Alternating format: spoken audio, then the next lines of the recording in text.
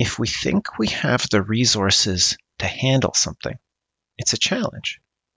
If we don't have the resources to handle it, it becomes a threat.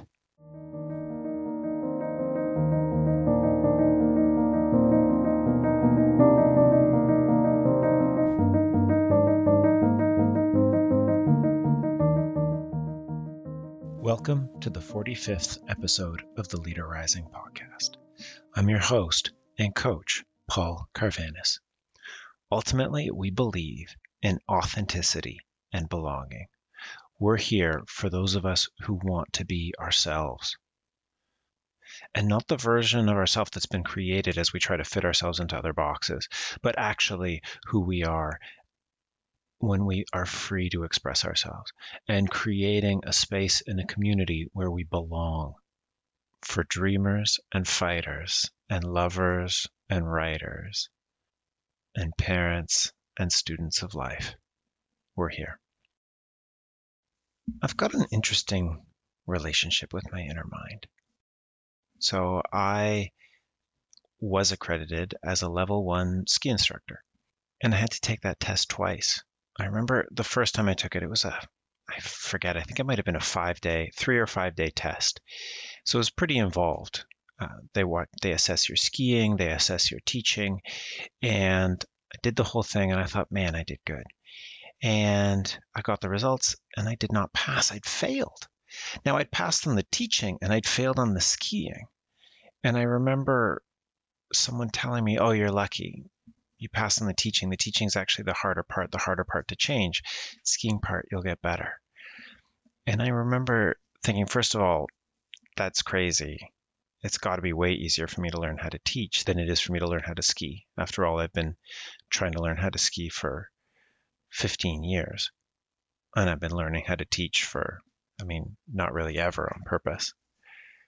But anyway, I took that as some small solace and took the test again 2 months later. And this time, I was paying super attention to how I was skiing. I was not confident about it. It's like, oh man, if I failed the last time, there's no way I'm passing this time. But I did my best. I showed up. And I ended up passing on both counts. And I talked to the instructors about it, and they said, no, you're good. And there's a few things to take away from this. One is it's an example of the steps of learning, right? The first one is the 4 broad steps. Unconscious incompetence, you don't know what you don't know. Conscious incompetence, you now know what you don't know. Conscious competence, you now know what you know. And then unconscious competence, you've now just internalized what you know, and it's on autopilot. And those 4 steps repeat themselves again and again and again as you move to different levels. And so what happened in skiing was an illustration of me making it up to the next level and seeing how much more there was for me to learn. Seeing how much I didn't know was actually a sign that I had gotten better too. Another one of the things I find interesting about this is the chatter that our mind engages in when we're in these types of things. So for instance, my mind was constantly talking to me while I was skiing, like do this, do that, blah, blah, blah, blah. But there have been other times where I've done something that other people find hard, like talk to someone super important or senior and just been totally even and smooth and nonplussed. Or other times getting in front of people to talk where it's really not a big deal. And yet on separate occasions, I've tried to do those same things and thought, oh, I wonder if I might freeze up like other people freeze up here. But no, I never freeze up. But what if I did freeze up? And that those thoughts caused a little pause. And I was like, oh man, am I freezing up? And that thought caused another pause. And once or twice, actually, there was enough positive feedback. And I don't mean that in the sense that it was positive, but in the sense where if you put a microphone next to a speaker, you get a really loud noise. There was enough feedback there that it caused me to actually freeze up. So our mind can help us and can hinder us so much. And I just finished reading this book called Chatter, and it's about how to harness the power of the mind.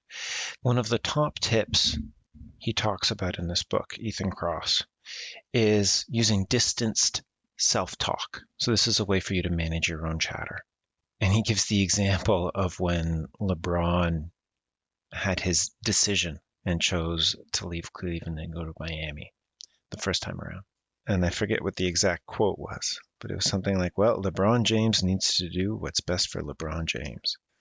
And this is an example of distance self-talk. It's about speaking to yourself as if you were in the third person, as if you were someone else. And it helps give you a little bit of distance and a little bit of perspective on the emotions and on what's going on. And so I might have done that. Truthfully, this was so long ago, I can't remember. But Paul, you can do this. You just go down. You know how to ski. Just lean into it and don't hold back.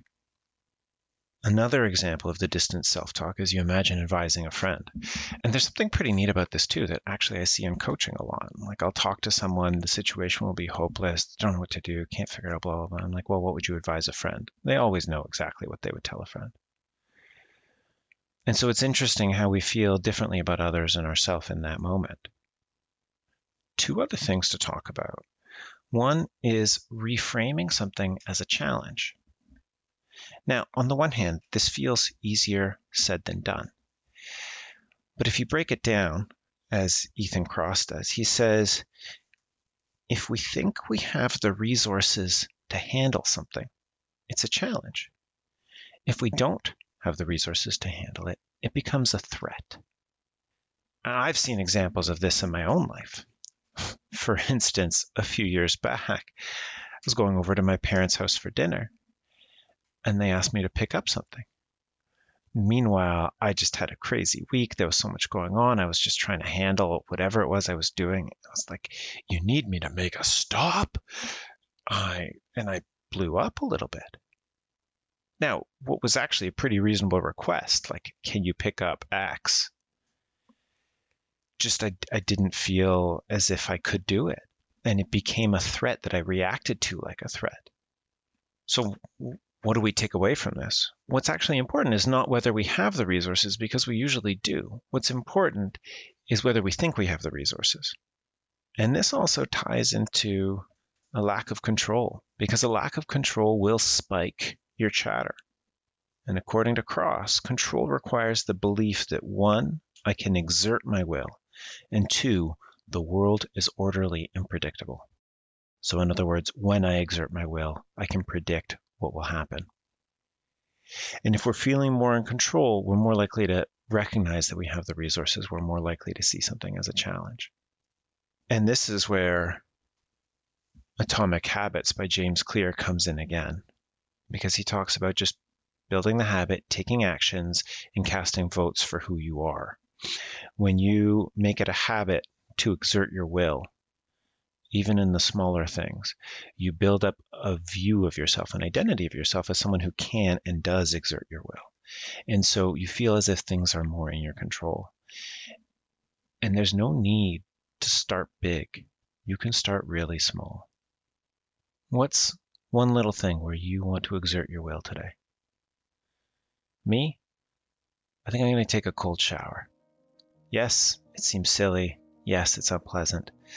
But I always come out of there feeling refreshed and like a guy who can get things done, even though all I've done is just pick a temperature, dream big, and live bigger. Peace.